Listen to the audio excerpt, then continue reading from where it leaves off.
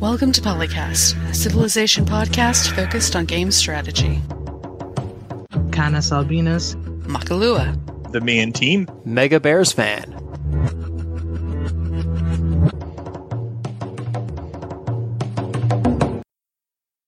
Welcome to PolyCast 372. I'm Makalua, and with me as usual, Canis Albinus. So, there's this thing going on Tuesday. We should vote. Nimi and team. trying not to get riggedy wrecked by Canis. And Mega Bears fan. I used to listen to the show while I would jog. Now I wish that I could record the show while jogging. It would save me so much time. But the sounds. Bark, bark, bark! You just have to be in really good shape, like, better shape than any of us has probably been in. And it would still sound odd. But, you know, could work, maybe. I just am having flashbacks to the time when there was a guy in one of our chat groups who used to walk around in Romania where there's wild dogs everywhere, and he's just barking, fighting off dogs with a stick, apparently. And just like, please don't bring that into the chat. We don't need that. Now, when you say wild dogs, do you mean like actually wild dogs, or like domesticated dogs that turned feral? Feral dogs, yeah. Oh, okay. But basically the same thing, except genetically. And It has been solid cloudy for a week in Texas, and I'm like, I wish I could go record the podcast outside because it's beautiful, clear sky. Yeah, we had clear sky today, too. Do it while running. After the rain we had from Zeta. Yeah, it was 90 degrees here, like, last week. So it finally decided to drop down into the low 80s, which is, you know, good morning and early evening walking and jogging weather. Took long enough, but it's finally here. Yes, actual fall has decided to make an appearance at least for a couple of weeks, and it will only be in the 60s and 70s for the highs here, finally. Yeah, it was crazy. We had a day where the high was 92, and like the next day, the high was like in the 60s. Like overnight, there was the temperature dropped to like 40. It was weird. Like fall hit, and it decided to hit like a ton of bricks. Child. He's like, wait till Speaking you of hear summer some of the child, that's stories like all I we get. have. You should hear some of the stories we have up here in the real temperate lands of Indiana, where we can have 70 degrees one day and blizzard the next. That's crazy. There are places like where my ancestral homeland is, which is out by Des Moines. There have been years where you go from 80 degrees to negative 10 in one day, and that's quite a whiplash. Yeah, wow. Yeah, we only go from like 80 to 40 and back. That's about it. That's the general experience here. Usually when you have those wild temperature swings, though, you get thunderstorms. So, Well, where I live, you always get thunderstorms anyway, so it's hard to notice even. We could You use just get them regardless. We could use a good one of those here. I think we're approaching 200 days without a drop of rain. you're in the desert, though. Yeah, but it still rains on a regular-ish basis. Yeah, like August and September is supposed to be like the quote monsoon season here, and we usually get pretty good rainstorms and actually quite a bit of flooding because this city has like terrible irrigation and drainage, but nothing this year. Not a drop, not even a cloud, I think, through the whole month of August. It was bad. Yeah, that's not good. In areas that are naturally dry, you really want the rain.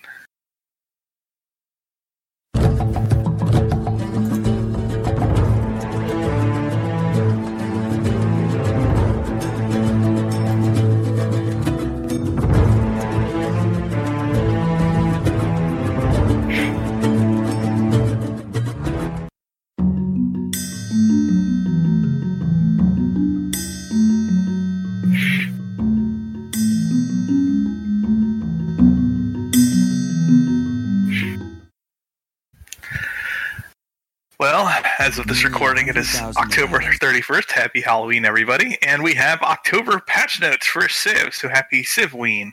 Civ-Oween? Civweenie. Whatever. So, Civweenie. We've got some pirates, we've got some balance changes, and we've a little bit of game speed scaling in here. A little bit of AI/UI tweaks. Can start wherever. I do like that they nerf batted Columbia a little bit. Yeah, I kind of saw that one coming. The game's a little less overtuned with the DLC content now. Although I'm not happy that they nerfed the surround and pound strategy for them. Yeah, we specifically talked about that last time as like the one thing that we hope they don't do. Yeah. It's unfortunate. So what do we get? Exactly that thing. And as far as I know, do the Great Generals still stack with the Commandante Generals, or is that something that was in fact removed with the previous patch? Did anyone bother to look that up? It doesn't say in the patch notes either way, other than that you don't stack the movement bonus any longer because the Commandantes don't give you the movement bonus. Right. So I don't know if the strength is still being... according to the patch notes, we should still anticipate that the strength would stack, but I haven't tested it in-game. Unless it was, like I said, nerfed in a previous patch and we've all just forgotten about it. That could be, yeah.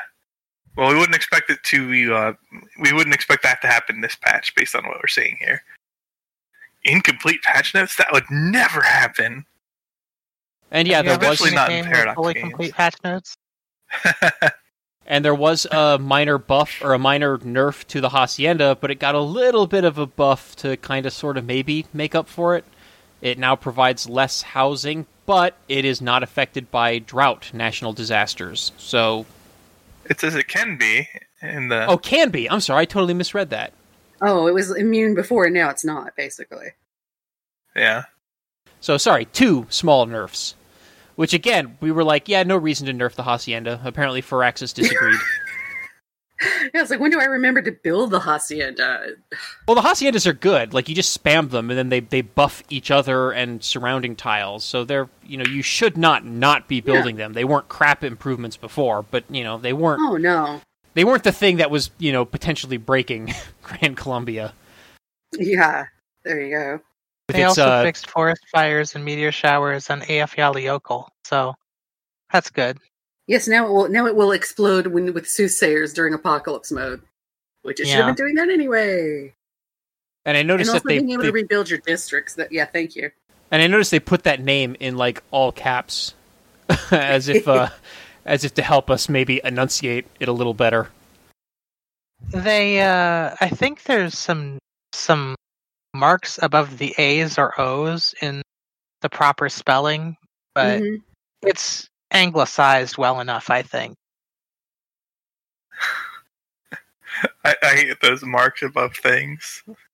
Typing them on a US keyboard is just not happening, and then I never learned them as a result.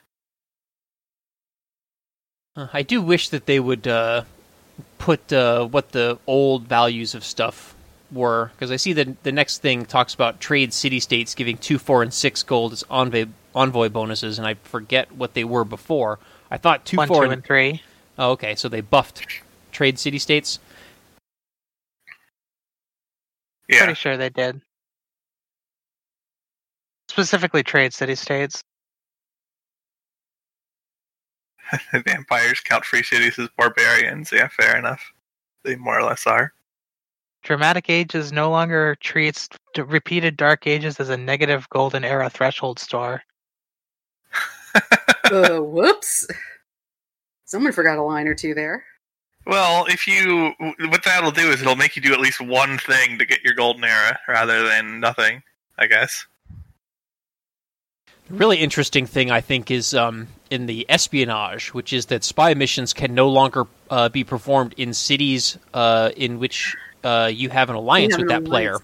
I thought about this. This is good, because in multiplayer, very often, because Grimm is usually so far ahead in tech, I'm always stealing Eureka's off of him. It's like, I can't do that anymore, dang it. Well, and I would have to be at war, though, right? You only have to not have an alliance. Correct, so... which I believe means a friendship is still fair game. Yeah, but the alliance is so useful, particularly if you're close enough to have borders where you can do the economic and you can make a lot of gold off of that. So it's like, Yeah, that's a big disincentive to ally with the like really good civs in the game, because eventually you're going to want to be doing things like disrupting their factory production and blowing up their spaceports and all that stuff. So alliances aren't permanent, for better or worse. So kind of annoying, but until you disable them or whatever, like they auto cancel after a while. So you can ally with these nations throughout the game, and then just not later, and still sabotage them. True. It was not a particularly popular change. A lot of people were belly aching about it. Yeah, I'm kind of wondering what the justification was that led to Firaxis making this change. I can kind of see why, like, common sense would kind of tell you that, you know, you shouldn't be sabotaging someone who, you know, you have a really close alliance with. But, like, at the same time, you know, as we've talked about in the past, this is a competitive game. Like, you don't win the game together with your allies. So, like, you know, an alliance is still just kind of an ends to a means to pacify another player, you know, long enough for you to get a win in the context of this game. Yeah, so... Or means to an end. Yeah, sorry. It's morning. It's 9 a.m. here. I'm still sleepy. No, I like that expression. I'll have to try to find use cases for that. What I suspect it has to do with is they can't give espionage versus alliances grievances, because that would cause betrayal emergencies. And the player doesn't need the AI getting into betrayal emergencies that often. So this is kind of what I suspect is a stopgap measure to prevent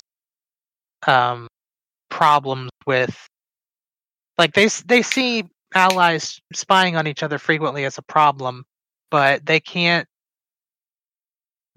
like make it more costly, because if they do, it destroys the alliance and causes emergencies. If you know what I mean. Yeah, no, that's a valid point. I hadn't really considered that, in part because I think it's been a year since I've seen my last betrayal emergency pop up in a game. So I don't know if those were just reduced in frequency or if I'm just not seeing them, but...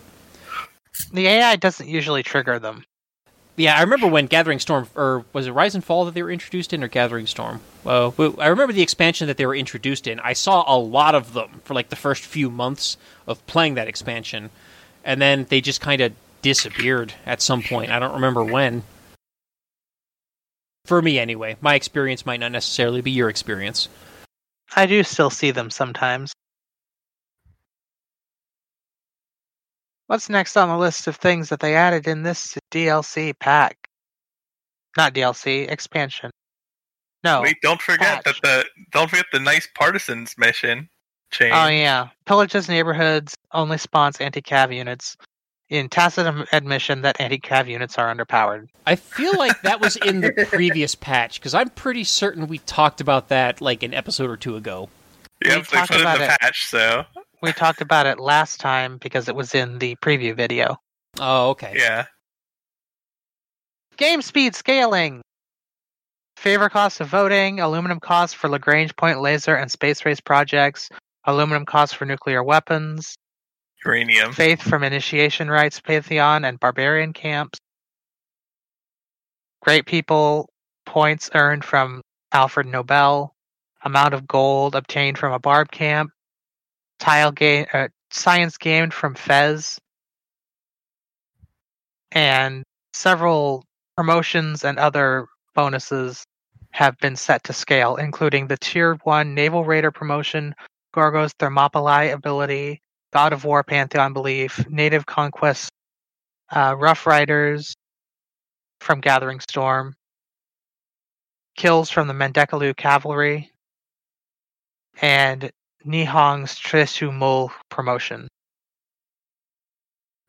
Yeah, there was something else in there about that wasn't. What was it? It was needed to Unit scale experience better. is no longer scaling with game speed. Yeah. That's an interesting change. Yeah. I think that's a correct one, though. Because getting less experience because you're on a faster game speed is kind of busted. Because it's going to block you from getting high-end promotions, even if you're doing a fair amount of fighting. And it's already, like, fast speeds are already unduly punitive to marching armies and fighting with them compared to slower game speeds. So you have that effect in play anyway. Like, you're already going to get less experience because there's already fewer turns to move relative to other things happening. So it makes sense to not scale that.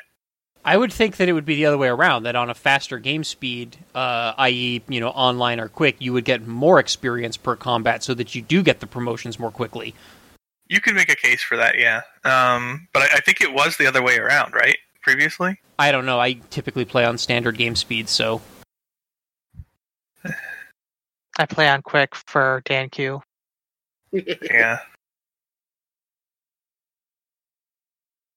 Rock bands can no longer play on pillaged districts and buildings. I kind of feel like there should maybe be like a special Rock Band like mission for that, like a charity event or something like that to rebuild it. Live Aid? Yeah. Yeah, Or was it Live Aid? I can't remember. it's something like that, yeah. I think there might have been one of each. There was Live Aid, Farm Aid, a couple of other things. Yeah. Like, wasn't there one? I know there was one for the 2004 tsunami, but wasn't there one like in the 90s? Even in the 80s. In the It's like- 80s, even? Yeah. Cool. I was not alive at the time, so I don't remember. 80s. I remember 80s. I was pretty young in the 80s, but I was around for them. I was alive for 8 months in the. That's it. Oops! I just revealed my age. Never mind. That's right, Various you're just making all of us crash jealous. Candace has revealed himself as the mayor. Whoops. Oh, that's a bad strategy. Before the first night. Oh no! I got the achievement, but I'm dead. Yeah. Corps and So- armies no longer add bonuses to the unit that gets made out of the combination that were supposed to be temporary because of the Great General. Apparently, you could soup up your corps and armies by doing it within range of a Great General. Yeah, I wonder what exactly was being applied there. Like, were you keeping the movement? Were you keeping something else? Yeah, we've talked Okay. about that in the past. I thought that had been fixed a while ago, though. Like, I had stopped deliberately trying to do that because I thought it had already been fixed. Yeah, yeah, I'd been making them outside. Like, Yeah, closer to when I produced the units. The general combat, and I think maybe also the movement bonus were accidentally being added to the corps or army as a permanent promotion. Yeah, that's bizarre. I miss all the fun bugs. That one would be Oh. amazing because if you had the Great General in range twice and got the strength bonus twice, I don't think that was the case, though. I do not think it's stacked with a new Great General. You just got the bonus permanently. okay, all right. I could be You wrong, want fun but bugs, Mackie? Just wait. We got plenty of topic for that. Yeah, apparently. AI changes. Oh wait, Netherlands bonuses towards flood barriers actually works now. Yay. For the AI is no longer interested in diplomatic favor in the ancient and classical era. Thank you. Oh, thank you. By my diplomatic favor? Or by this diplomatic... Yeah, seriously. well, reduced Yes. interest, so I assume they will still trade for it and give you stuff, but it'll just be a heck of a lot less.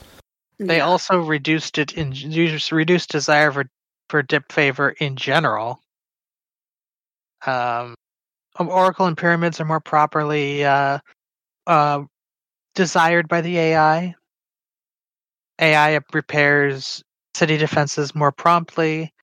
That wall repair project is now increased based on the value of the city. So,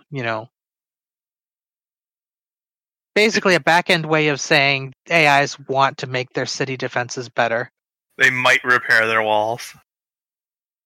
Reduce the Maybe. number of spaceports. Reduced value of faith if they already have high faith income. Improvements to protect settler units. I'll believe it when I see it, but Yeah. it'll be nice. About dang time. They said that once before. I'm just saying. Well, it's an improvement. They didn't say that it's fixed. They just said it's improved. That's true. as long as it is at least somewhat better than previously, that is a true line. You're right. So the AI will now go from completely ignoring settler units to maybe kind of sort of thinking about possibly forming a committee to consider protecting the settler unit. Watch, it's going to have like a screen of 6 units surrounding settlers at all times. Lol. Well, that would Or definitely maybe just- eliminate the surprise war decks to steal the settler. That's for sure. Yeah. That would technically be an improvement, air quotes. It would improve the protection of the settler. I don't know if it would improve the effectiveness of the AI, but hey. I think it would be neat if they made it so that captured settlers actually found cities that are like halfway loyal to the civilization that originally created the settler, so that you actually have to work a little bit to make that city loyal. And if you settled it too close to the other civilization, it would just flip anyway. And that would be a way of reducing the exploit of just stealing settlers from the AIs at the beginning of the game. I don't think it would change much in practice. It would just make you have to be a lot more... You don't settle into loyalty pressure normally, anyway, unless you can back it up. It would just make you have to think a little bit more, be a little more thoughtful about where you put that stolen city. Yeah, I guess. But you're right, it might not make much of a difference long term. Well, because there's no, baseline culture rating like there was in this before. Like, you don't have a 20% Spanish and 50% French and then, whatever else other cities all pushing on this that influences the population of the city. Instead, once you push a city to max loyalty, it's putting pressure. I really do wish they would bring that back. I think it would be really cool if you could hover over each citizen in the city panel, and it would bring up a little tooltip that would tell you this citizen is originally Roman and is Catholic and so and so and so. I think that would be a cool feature, and then they could actually apply loyalty pressures and religious pressures and stuff like that based on that sort of stuff. And then we can have people trying to wipe out populations. Well, yeah, fun in a game. Yeah, we haven't seen that since Civ 4. There may be a reason that got removed, even though we like the gameplay idea of it. Yeah, there's people who are trying to do the cultural reappropriation thing in EU4. It brings back more recent memories than Civ 4, perhaps. But yeah, that was a doomed enterprise, though. Yeah, only because they did that in the patch. Changed everything on us. We could so do it now. We could so do it. Whatever. It's a little off topic from Civ, I guess. People are like, what the heck is reappropriation? Yeah, we were doing a culture converting run in EU4, but the run tanked because Paradox dropped a pretty significant patch on us in the middle of those recordings. Paradox does like to do that. Yeah, well, it broke religious conversions for the better part of a couple of years, maybe. I mean, you could still technically convert, but it was impractical. So, yeah, I've been really enjoying culture convert as a result. I've been really enjoying Crusader Kings 3 so far, but I am so wary of the inevitability of them releasing patches that completely change mechanics that I like and breaking things and screwing up my save files and all that stuff, because I know they did it. It's the reason I stopped playing Stellaris. I've kept my eye on CK3, but it just seems so feature incomplete compared to CK2 for now. But I'm not inclined to go for it. Well, that's going to happen anytime you release a sequel to a game that has lots of expansions and DLCs. Yeah. The exception to that was Civ 5 to Civ 6 didn't seem like that big a step down. No, it wasn't. Civ 6 had almost everything Civ 5 had. Yeah, and then it's added more with it. So we hope we're going to have a similar step whenever Civ 7 comes around, that it feels like even just the base game is a complete game and everything else is just icing on the cake. Yeah, Civ 6 was a rare exception to that rule. But I just remember in the past, every time a new Sims game would come out, it's they got to resell you all the same DLCs. We got to have a pets DLC. We got to have a college DLC. We got to have a DLC where you go to work with your sim. Same DLCs every time. Yeah, you gotta have a DLC to do the laundry. Civ's gonna have that. Every time they're going to start with the baseline number of civs and then add civs and DLC. That's gonna happen every time. Mm-hmm. So I think because of that, they can get away with more of the mechanical stuff immediately, because they know they're gonna just use the civs as DLC for the most part. Now, they've added mechanical stuff to Civ 6 as well, but yeah, it's much less of a step down than especially if this titles. Especially if this move away from full-fledged expansions and more towards smaller, bite-size DLCs and scenario packs and game modes carries over into vanilla Civilization 7. Yeah. Which I hope it doesn't. I hope they stick with full expansion packs because I've always liked that particular model with the Civilization games. But I hope they do both. They've been doing both for quite some time. I'd be surprised if they changed the model unless they are observing that one or both of things are not viable, which is unlikely. Yeah, both Civ 5 and Civ 6 released the vanilla game, and then they had 6 months to a year of releasing DLC Civilization packs with scenarios and stuff like that, and then a full expansion with new civs and gameplay mechanics came out. Yep. And then there was a second expansion, and then previously you would get a spin-off game built on the same code, and it looks like this time we're getting DLC instead. Yeah, instead of making a spin-off game, they're making 10 mini spin-off games in the same game. Game modes is what we would call them, I guess. Yeah. Yeah. Well, speaking of game modes, Ethiopia Pack, the governors now have secret society governors first. Policy cards now have their full description in the tooltip. Thank you. Fixed problems in the Civilopedia. Made it so that the Civilopedia didn't leak information about unrevealed texts or civics in shuffle mode. Oh, could you just go into the Civilopedia and it would show you the prereqs? Yeah, apparently. Okay. Whoops. I think the leaking in Civ 4 was still more egregious. Unit pathing stuff you could do. Oh, yeah. Find where people are immediately and such. Unit panel now updates at the end of the turn, so units go right place. Beliefs are now sorted by type in the religion screen. Government lens is switched to the proper palette so colorblind people can actually see it. Support for painting and selecting tiles in the world builder on touchscreen. Then there's a couple of console updates. I made sure that the loading animation showed up. Fixed an issue where the second profile would be missing DLCs. Fixed an issue where enabling Tech and Civic Shuffle caused incorrect mode information to appear. And removed profile button prompt display in multiplayer staging on PS, whatever that means. And then let's go back and talk about the one thing we skipped entirely, which is the pirate scenario. Arr. So the idea of the pirate scenario is you have a single ship. It has 300 hit points, and your idea is to go around and steal ships or dig up buried treasure, visit the cities so you get taverns, and generally fight your way across the map. I have played it several times. It is quite humorous, quite fun.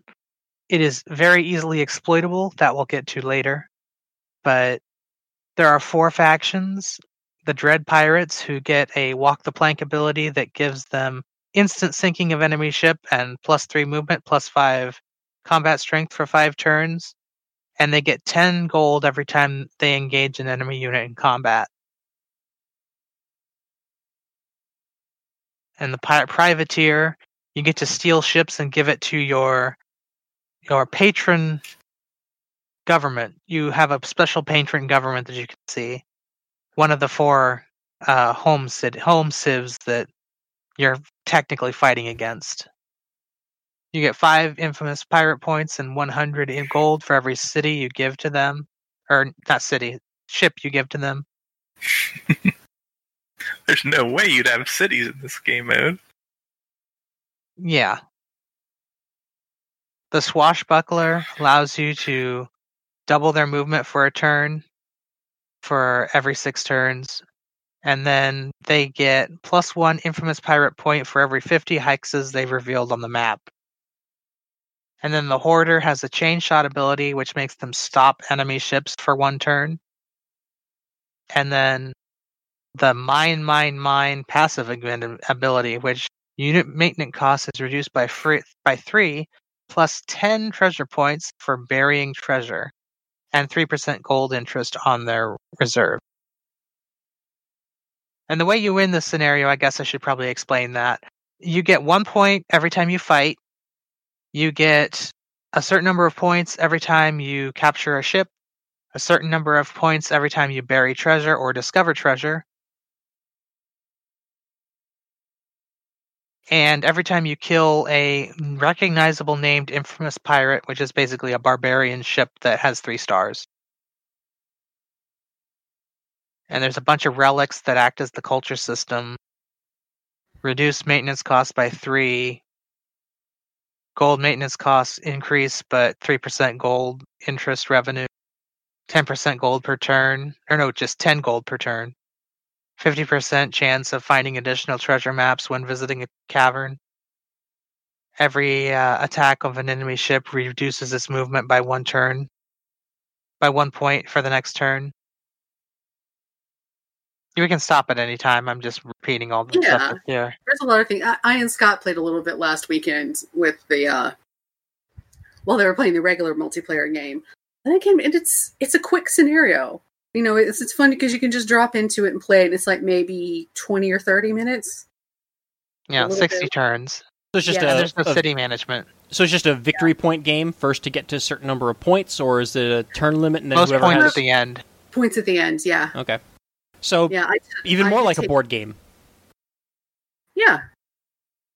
But it's a fun little board game type of thing. Who did I take? I think I took the Swashbucklers. And so me just sailing around and exposing tiles on the map, which is on the first game he and I played, was just accelerating my score quickly. You know, it was not hard to win on that one, but if you had 4 people playing and had all factions active, it might not be so easy. We had fun with it, though, which is the important part. I have not yet had an opportunity to play the Pirates minigame, but it is definitely on my list to try out. It's definitely fun. I also never got to play the original Sid Meier's Pirates games, so this will...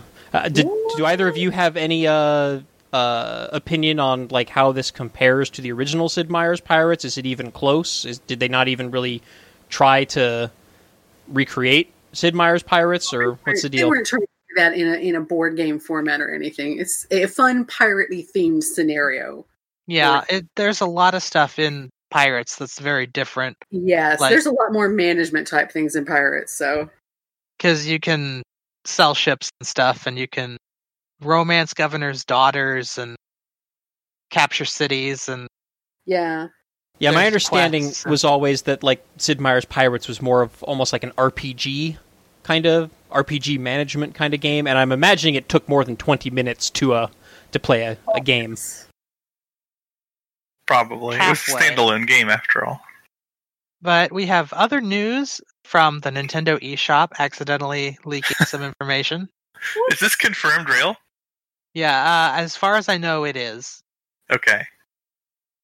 Because there was some debate about that, but perhaps that has been put down.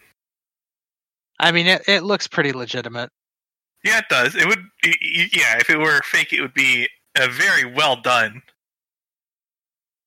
fake.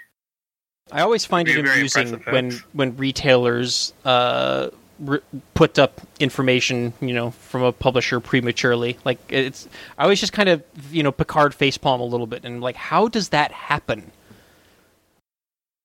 Usually, someone's not thinking. Would be my guess. Yeah. Either a lot that goes into that, or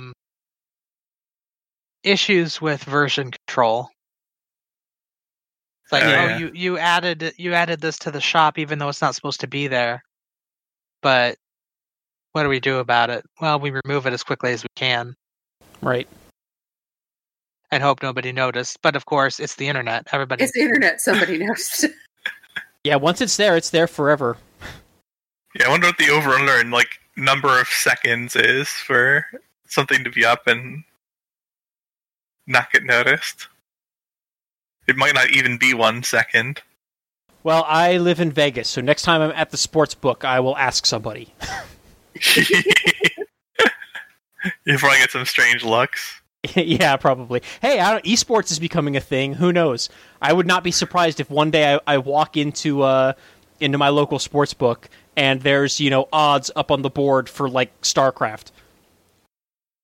Oh yeah, I would not be surprised by that either. Especially if we have this particular thing. I would be surprised if you had any betting action on it. Vegas would be more than happy to take bets on anything if there's enough people willing to bet. And especially if like more pandemics and stuff are happening and actual sports keep getting shut down. I mean, we had a period of a couple months there where like actual regular ESPN was broadcasting like League of Legends tournaments. That was great though. I never saw Civ tournaments on ESPN, not yet anyway, but we're probably not too far from that. I don't think there are any official esports Civilization leagues.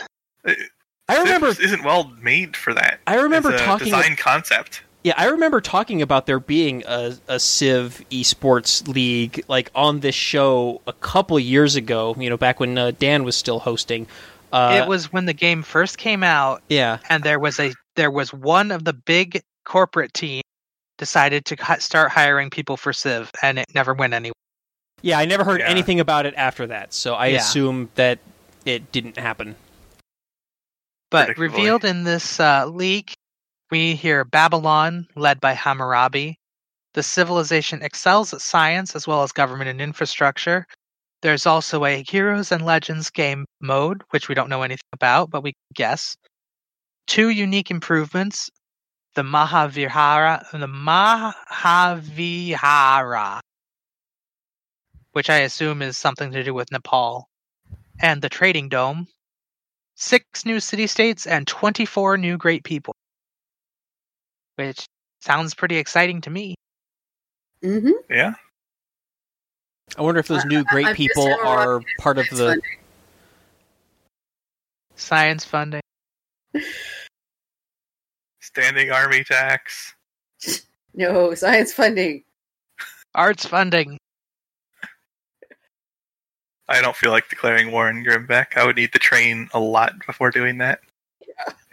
And if I trained enough to be good enough for that, I would probably want science funding as well. Yeah. Let's not argue with the guy who gets to nukes the fastest. So do we want to put up our own over, under, or odds or whatever on whether Babylon will be a better science civ than Maya? 60.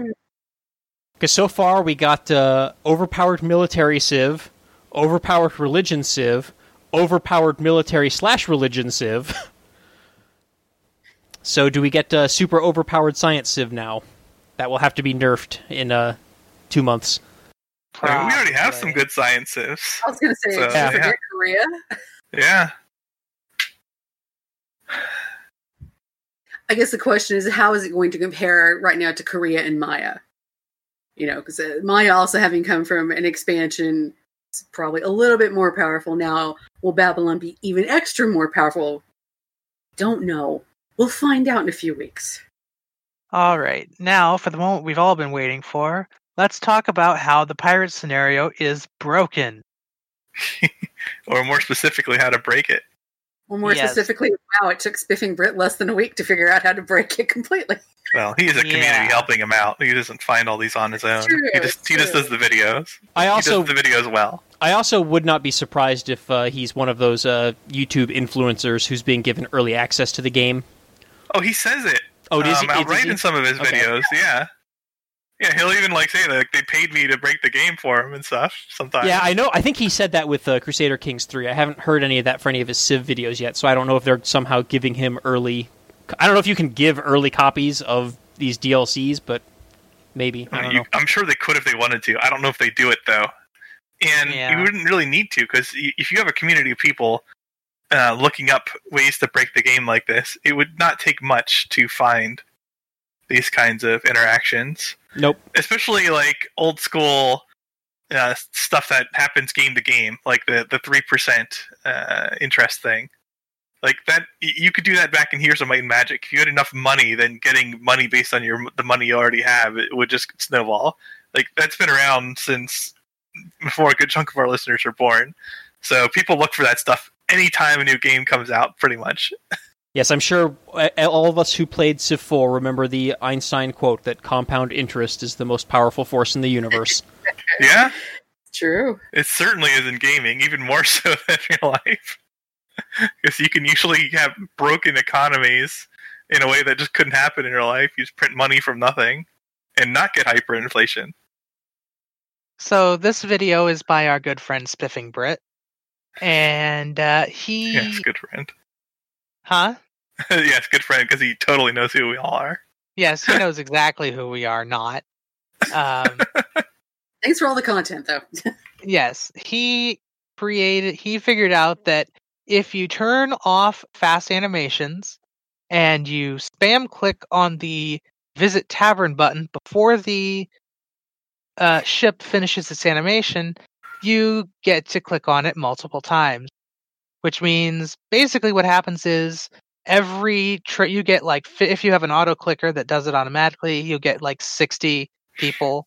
You get 60 crew, and you get 60 treasures on the map, and every relic available, which breaks the game entirely, because then you start getting to the point where, oh, there's treasure on every tile, and you get 600 gold for every treasure, or 400, and that just breaks the game entirely.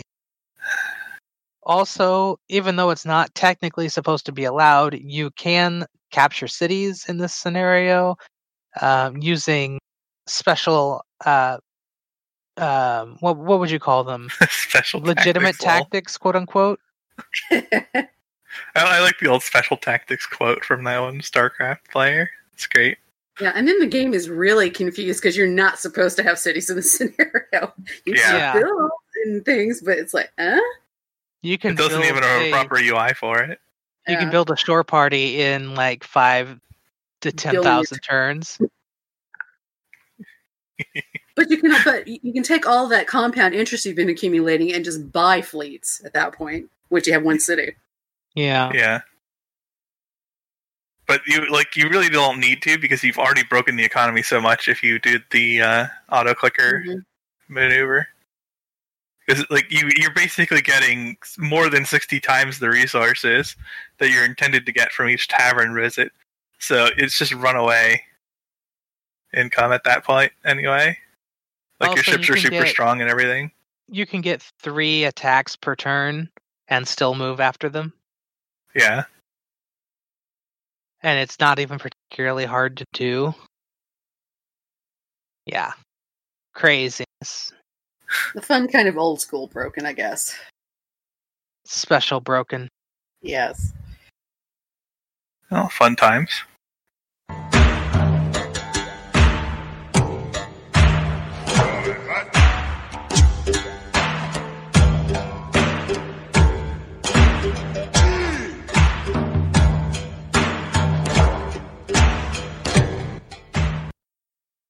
All right, our next topic is a forum thread started on Civ Fanatics by user CasperGM, I assume CasperGN, titled Minor Pet Peeves and Annoyances You Wish the Developers Would Fix. Oh boy, I bet this is going to go on for a long time. The OP starts out with one of his or her own, which is railroad pathing. I assume they mean the paths that the railroads are drawn on the game, and not the paths that units take going over the railroads, which I would not be surprised has its own problems. But yeah, the railroads. There's a picture there. Yeah, he clearly means the way it's drawn based on the picture, and man, that doesn't look nice. I agree. I've seen worse. I'm not one for aesthetics, but that's a little silly. Yeah, it's because there's like these tiny connections in between the districts. It's like they didn't add something to the district to indicate a railroad pathing through, so you have these like little chunks of it connecting the districts, and it's not pretty at all. Well, it's not just that; it's Ugly, even the tile at the bottom that's got the 4 gold on it has this weird thing where the railroad diverges from itself and then like crisscrosses itself again. Yeah, you can see where it's trying to fit into the pathways from the other tiles, but then I guess that's a city-state next door who doesn't have rails, so then it looks even more weird. Yeah, they really should have. I always had assumed that the districts just automatically had railroads underneath them, because I think the city centers do. And a common mistake that I made for a long time after the railroads were added to Civ 6 was I would not build the railroads underneath districts because I thought they were already there. Yeah, it could be an issue. And it certainly doesn't help that there's no, special graphic or anything to show that there is a railroad running through a district. Yeah, you'd think with all their graphical focus they would do something about that, but I can understand why they wouldn't. Yeah, it's one of the rare areas in this particular game where the graphical detail does kind of give up a little bit, because Civ 6 is so good in so many other respects, and I've talked many times before about how I like how informative the map visuals are and how much of the game state you can see on the map, especially compared to Civ 5, which was just awful in that regard. But this is one area where it just completely fails, and it's a shame. How about we talk about that thing where if you're holding a button when the turn rolls over, it stays depressed the whole time? So you keep scrolling infinitely around the world? I thought that had been fixed at some point. And it was broken again. Oh, wonderful. Unfortunate. The joys of patching. Just when you think you fixed it, nope. One of my really little pet peeves is I leave unit animations on just because sometimes I like to watch them, but sometimes I also like to just skip ahead and try to do something, and one of the things that I'll often try to do is give another unit a promotion while a combat animation is happening somewhere else, and that usually doesn't work. The promotion panel usually ends up just closing itself when I click on a promotion and then have to open it again. So, yeah, better input buffering during unit animations would be nice. I would probably say also unit buffering in general, because even if you play with animations off, you can get screwed over by input buffering. That's something that could definitely... That always bothered me in Civ 6. And I would buffer inputs, and then they would count them sometimes, but not always. It isn't just that they don't input buffer; it's that they input buffer inconsistently, and I hate that. Yeah, and who knows? Maybe that would also maybe putting in better input buffering would help with the aforementioned Infinite Tavern issue with the Pirates mod. So who knows? Maybe they'll actually have to fix that and put better input buffering in the next patch. Watch, they just remove input buffering as a quote-unquote exploit fix, lol. Perhaps. Oh, dear. No, they're not Paradox. They probably won't do that. Probably. How about every time you have an allied city-state and your ally attacks it and you can't do anything about it? Yeah, that's good. That is super frustrating. Good pet peeve. Yeah, you have nothing on the diplomatic screen to tell and go, oi, don't do that. Or when you're in the middle of a war and you have to go through your friend or ally's territory in order to get to the guy that you have a joint war against, but then your open borders or alliance or friendship expires and all of your units get kicked out of their borders, and sometimes they get kicked into enemy borders where they get instantly destroyed. Yeah, it would be really nice if there was a notification or something that says, hey, your open borders is going to expire in one turn. Would you like to negotiate to renew it? Or, alternatively, just have those go on indefinitely until one party or the other explicitly cancels it. Pet peeve right there. Yeah. Why can't my alliances and open borders last until I say I don't want them? Having to re-up stuff all the time is annoying, and there's no gameplay need for it. So yeah, that's definitely a pet peeve as well. What about those times when you try to redeclare friendship and the leader says no, and then they contact you the next turn asking you to declare friendship? And sometimes it's not even the next turn. It's during their turn on the same turn. Because it's not actually technically the next turn yet.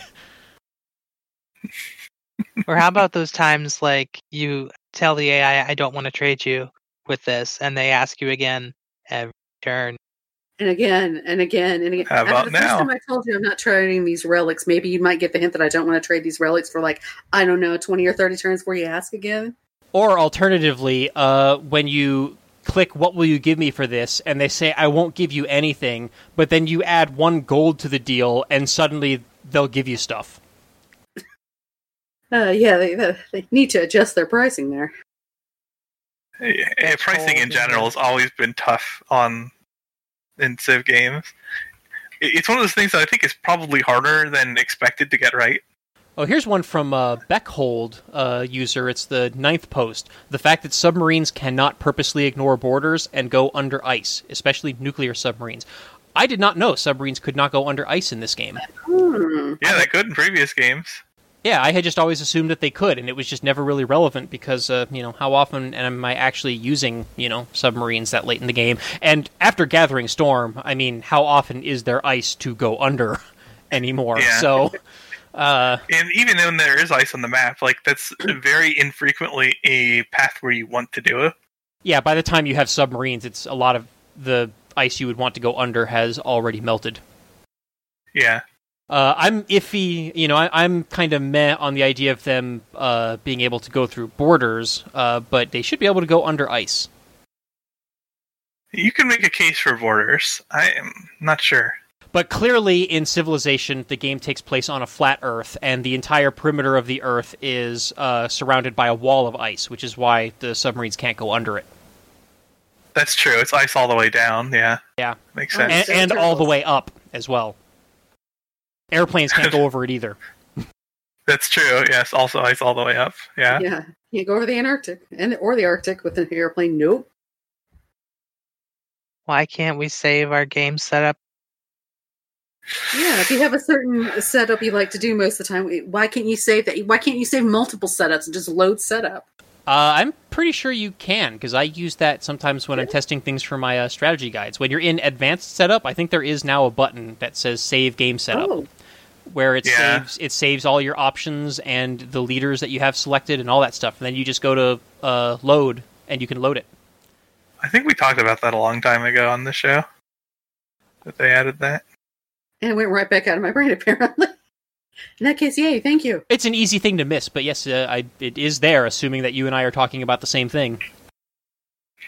I think it doesn't save all the settings, though, because I've still seen people complain about it. But... Yeah, maybe not, but, it might not work. But there's still some pet peeve room there. Yeah. Here's another user that wants less notification pop-ups on the sides.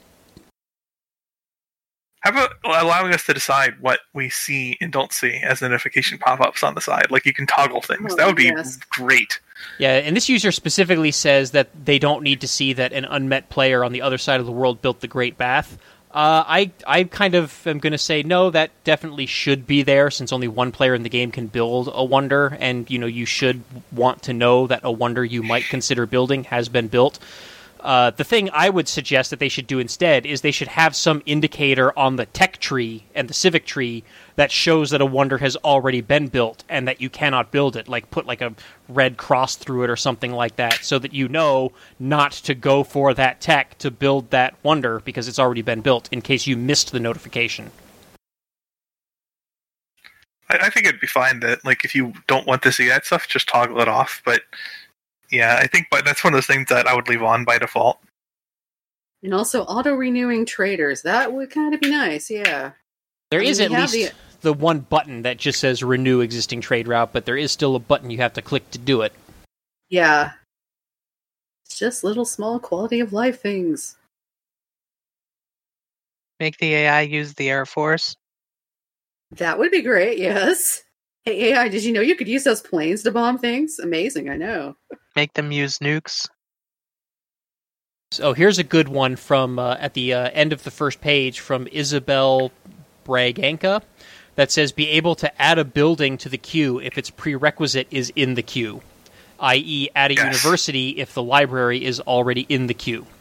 That would be very nice. Especially when you're settling those mid-game cities, right, and you don't want to have to babysit them. You just want to be able to say, okay, place the encampment, and then build the barracks, and then build the armory.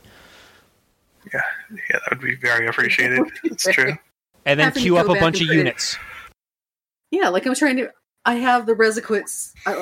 I'm up to where I can build universities. I want to put down the campus, tell it to build the library, and then build the university. Why do I have to wait and come back after the library's built to tell it to build the university? And it's especially funny because the game will let you build the same district or building in the queue multiple times, which is not allowed. And that used to be the source of an exploit that would allow you to actually build duplicate districts. I remember Spiffing Brit did a video on that too, I think with Molly, building like multiple of his special fancy gold commercial districts. Yeah, because you got free stuff, basically. They fixed that so that you don't actually get duplicates of the district in the same city, but you can still add the district to the queue multiple times, but you can't add the bank to the queue after you've added the commercial hub. Another weird pet peeve that I have with the build queue is I've noticed that if you have a world wonder in the build queue, and then you put something else in the build queue and then swap the order, the wonder on the next turn will have been removed from the build queue. And this has actually cost me the ability to build wonders on a few occasions, because I would have I'd have a wonder in the first in my queue, and then I would say unlock industrialization or something like that, and then I add a industrial hub in front of the wonder to the queue, and then had items after the wonder in the queue, and on the next turn the wonder disappears, and then I finish the factory, and instead of moving on to the wonder, it starts doing the other things that were in my queue, and then sometimes I forget to go back and add that wonder, and then I end up not building the wonder because someone else beats me to it. I don't know if other people see that. I don't know that I have. I mean, I don't queue up the wonders. It's usually I'm building them. Yeah, wonders. What? Those things you capture? Yeah, it feels like what you mean. The 8-axe wonder? What? Yeah, axes, huh? It'd be interesting if that was my choice in Civ 6. Yeah, well, that's what the old version was that I remember the most. Yeah, that or Horse Archers. I was definitely a Horse Archer fan in Civ 4. Here's another one on the second page from user 679X that says, even when embarking and traveling across water is much faster than traveling on land, units will still disembark and travel on land. Oh yeah, that's another one of those things that I think is hard for them to do in gaming, because I see this in EU4 and other strategy games as well. The logic for when to embark versus not, it just seems like they don't know how to do it. It's not easy to do, because man, it's always a problem. It's not that it's not easy. The problem is it's low priority. Yeah, my guess would probably be that true, but it has to be at least minorly challenging, or it wouldn't be happening all the time as an issue. My guess is that they're looking for the shortest path, and sometimes that requires going over land to get there. Yeah. Or they're weighing the shortest path too heavily in the logic as opposed to weighing turns to get there.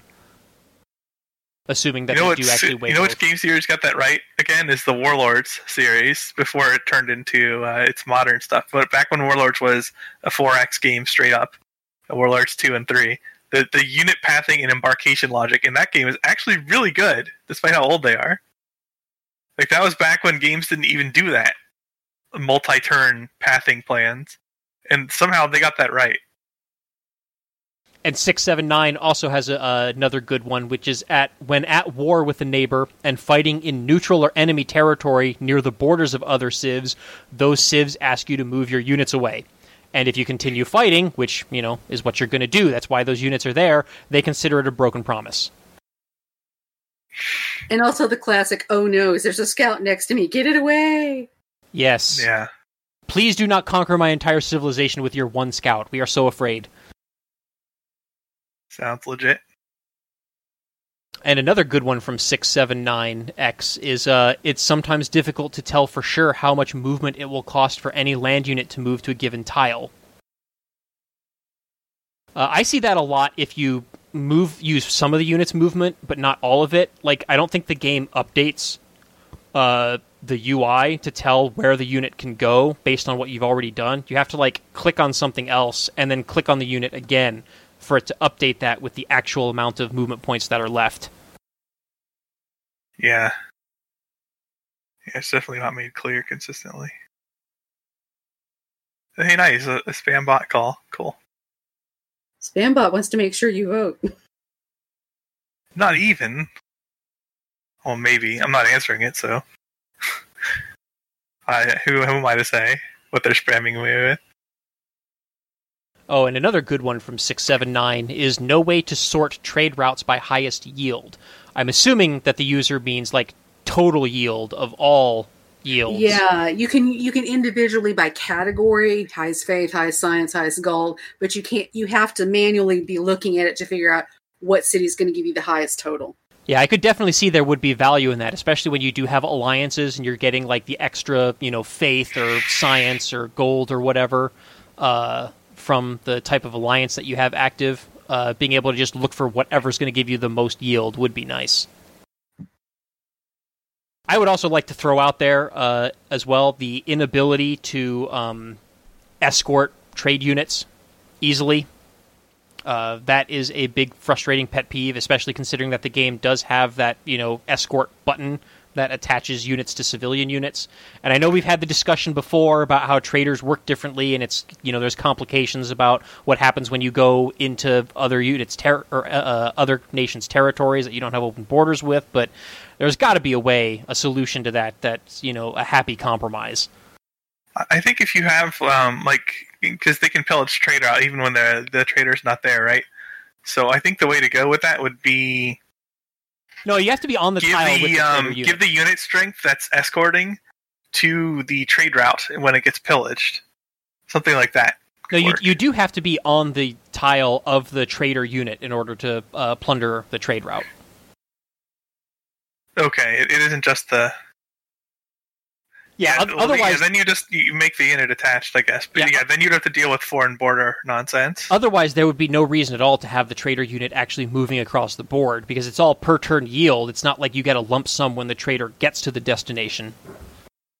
Yeah, you're right. Anybody else want to throw out any pet peeves or bring up any good ones that they see in the thread? Well, when my cat lays in my hand while I'm playing, but that's not really Civ's fault. Yes, Firaxis, please fix that. Anti-cat. I think there's another one that was Isabel Braganza, that it was automate builders to repair. Matter of fact, just worker automation in general, especially in the late game. That's tough, though, because they have charges. Yeah, but even just you don't spend charges on repairing, though. True, you should be able to automate repair, but automating other stuff is more dangerous / probably harder to implement well in comparison. And honestly, like the builders route too. Yeah, that would be nice, especially for the railroads. The issue with the builders also is they only have 3, maybe 5, 6 or 7 charges. So it's not really that many additional inputs. You automate it and it does 3 things, and then you have to build another one and automate that. You're not really saving that much. Phil would probably disagree, but... compared to all the other ways they could improve the input stuff, I would agree that that's actually would be a more minor UI improvement for sure.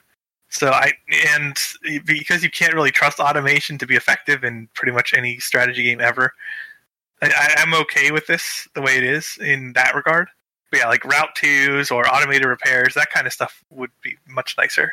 Yeah, Route 2 would be good. Repairs, automated railroading or roading and stuff would be great. Yeah, because the building a railroad does not cost you a charge for the military engineer, thank goodness. But it does cost resources, so that could be a problem if you run out of, I think it's coal and iron, or is it just coal? Whatever. It costs. But if you could set the route, then you're spending the resources, right? Yeah. So it's not that that wouldn't be a problem, really. Build 2 type of thing. Yeah. Yeah, and if you ran out, I assume the unit would just stop and then ask for new directions. Stop and blink at you and go, oi. Yeah. We're out of stuff. Give me more. Oh, I'm sure if we come back in a week or two... Something's in the way. I'm sure if we come back in a week or two, this thread will have many, many, many more posts. Probably. I like that StarCraft line.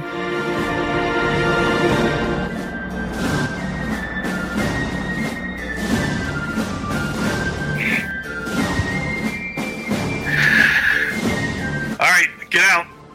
No imagine. No, you're not imagine.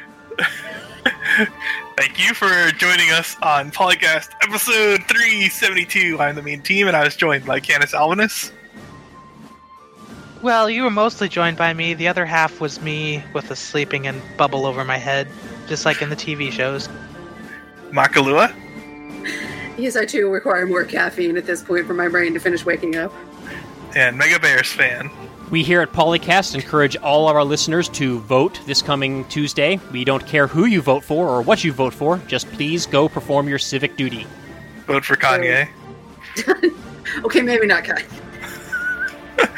He said he didn't care. At this point, I really don't. Yeah, just make it over.